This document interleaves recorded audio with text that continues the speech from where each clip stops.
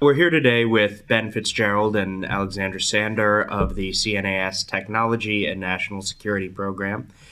They've just written a new report, Seizing the Initiative, Turning AT&L Reorganization into Technological Advantage. So this report is about the reorganization of Acquisitions, Technology, and Logistics, the office at DoD, which is mandated by the 2017 NDAA. Can you discuss the reason behind these reforms and what's really required here of DoD? Sure. So this the split of AT&L is probably the highest profile part of 2 years worth of big reform legislation by the Congress, both the 2016 and the 2017 NDAA. And the theme that runs throughout all of that is increasing innovation and also finding ways to help the DoD generate military technical advantage. And this split is intended to create one undersecretary who's focused purely on innovation, technological innovation, and developing new sort of military technologies, and then another undersecretary who's focused on the sort of the acquisition, management, and sustainment of all of those things. Not so much. It's less about the nuts and bolts and more about developing new ideas and then doing all of the management and oversight of big programs is the way that I would think about it.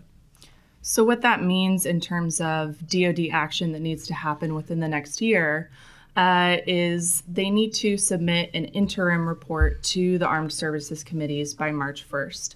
And what needs to go into this report is really their assessment of what the new organizational structure under research and engineering and acquisition and sustainment should look like. And then by August 1st, they'll need to put together their implementation strategy. And what's important about this timeline is that it allows the DoD to take advantage of congressional support for reform and request any additional legislative support that they'll need in the 2018 NDAA. So let's talk about then what they should do, not just what they have to do. In the report, how do you recommend that DoD respond to this congressional mandate? So it really leaves the DoD a lot of flexibility in terms of how these offices should be structured. So there's a huge opportunity for drastic change, but of course, this is not the only thing that the DoD has going on right now. There's the demands of multiple operations, reinvigorated great power competition, nervous allies, and the president's calls for military buildup. So what we really don't want to happen is for this opportunity to get lost in everything else that's happening. And what that concern is we don't want the office to just be reorganized on the organizational chart. The secretary really needs to take a look at other reforms and processes that he can implement in this time. That's right. So what we recommend in the paper conceptually is that senior leadership, and we mean the secretary and the deputy secretary, and that senior cadre need to define very specifically what problem is it they want to solve. And we lay out three sort of candidate problems that they could address. They could look purely at the innovation problem, which would be focused on that new Undersecretary of Defense for Research and Engineering. They could look more broadly at their bigger acquisition and technology strategy and the processes that run that and the organization that support it. Or they could go even bigger and look at the higher order sort of management architecture of the Pentagon. So looking at this new chief management officer, potentially chief innovation officer, thinking about the comptroller's role and P&R and all those kind of things. So sort of ascending orders of difficulty.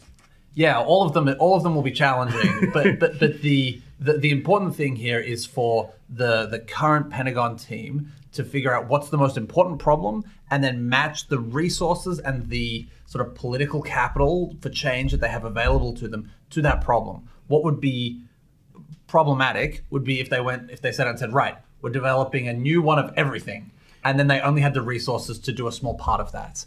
So that establishing that balance is going to be probably the most consequential thing that they can do. So you mentioned that all three problems, dealing with all three problems would be quite difficult, and you often hear about, turning bureaucracies around is like turning a battleship around in a puddle. So but if this is a big opportunity for DOD and for Secretary Mattis, what do you see the prospects for change actually being? So I think the first thing to sort of to spur change is that they do need to view it as an opportunity, not as an encumbrance that has been foisted upon them by the Congress. The timing obviously is challenging. Secretary Mattis doesn't have all of the team that he would ordinarily have to make this stuff happen.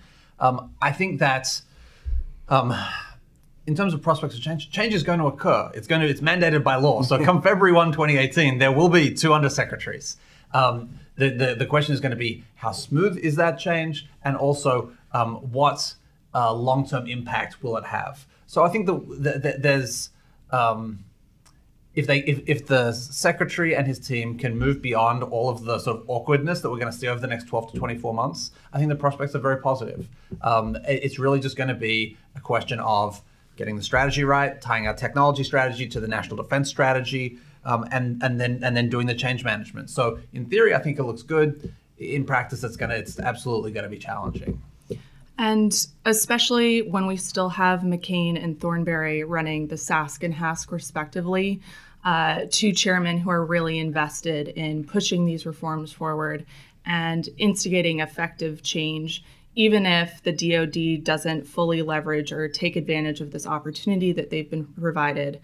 We can be sure that they'll continue to push reforms through Congress in whatever way they think is best. That's a great point. So while there's still this question of will that change, will we see the change that we need? I think there's more likelihood that change can occur in the short to medium term that we're living in now than at any time in the past 20 years. And it's not clear to me after this moment, when will we have this type of opportunity again? Well, then let's talk again after the recommendations come forth, and we'll see if they followed your recommendations and instructions. Cool. Thanks. Thanks a lot.